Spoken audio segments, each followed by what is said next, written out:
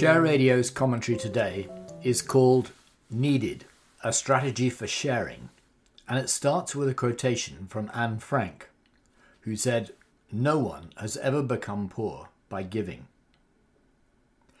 Rishi Sunak's financial statement last Wednesday showed clearly his strategy for getting people into work.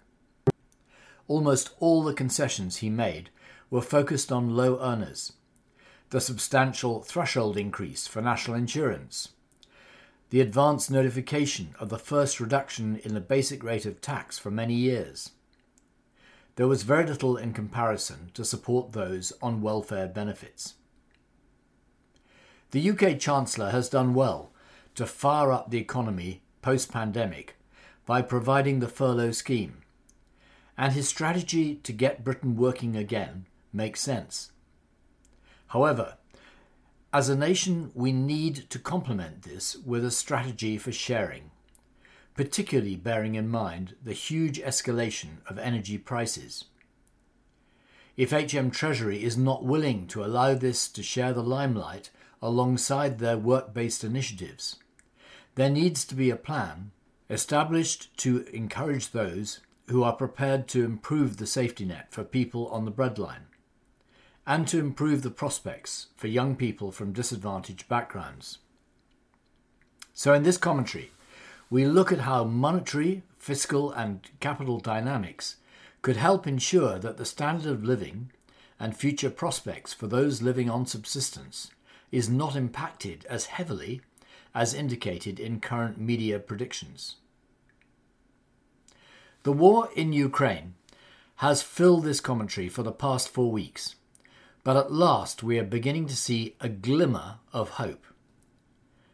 The cost in human lives and destruction has been horrendous, but it is also primarily responsible for the inflation rush which is impoverishing people on the breadline and boosting tax incomes for the government. However, Rishi Sunak is wise to be cautious about the extra income he is getting in. Inflation has not yet had time to work its way into wages, and if a ceasefire were to be agreed in Ukraine, energy markets could soon adjust back down to more conventional levels. Of course, any such ceasefire would be tenuous. It will take years to rebuild trust between Ukraine and Russia, and only regime change in Moscow could speed up that process. But that's not inconceivable. So, in terms of monetary policy, the Bank of England is right to take it one step at a time to raising interest rates. And although the cost of servicing inflation-linked bonds is one of the main contributors to the £83 billion penciled in for servicing public debt next year, that could adjust back down again quite swiftly. It remains our view that technology and more flexible working arrangements are making permanent significant increases in inflation unlikely. Once the current shocks are behind us, and bearing in mind that there will need to be a Marshall-type plan for rebuilding and revitalizing Ukraine after the war, we will see low rates of inflation and interest again. In fiscal terms, Sunak is understandably using the current situation to re-establish strong public finances post the pandemic and to prepare for releasing more brakes before the next UK general election, now probably just 2 years away.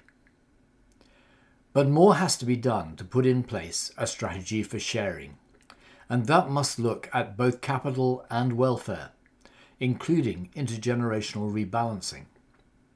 Let's look at capital first.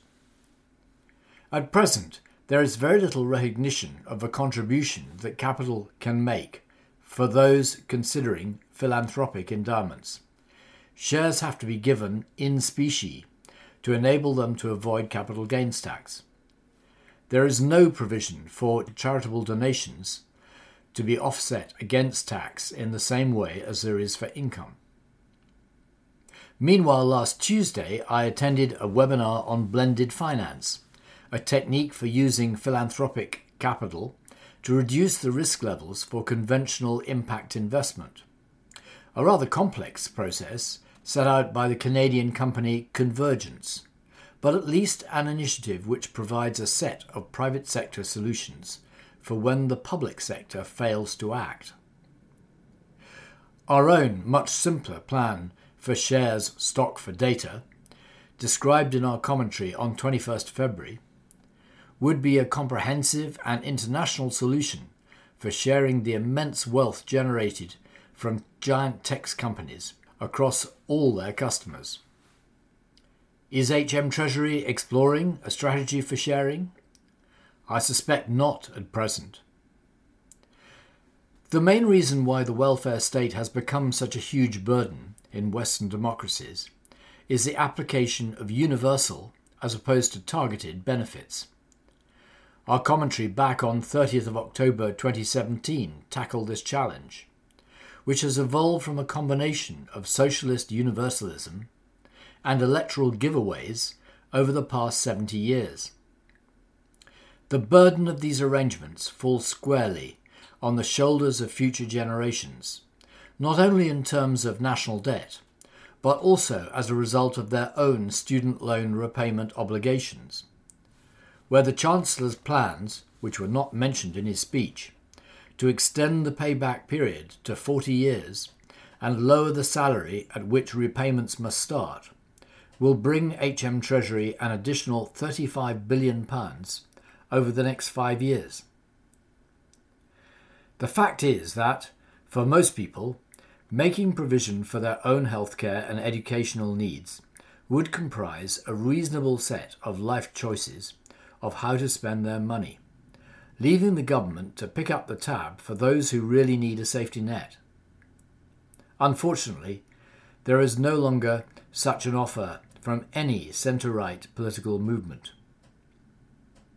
We do, however, have to develop a strategy for sharing, as the current position is morally unsustainable.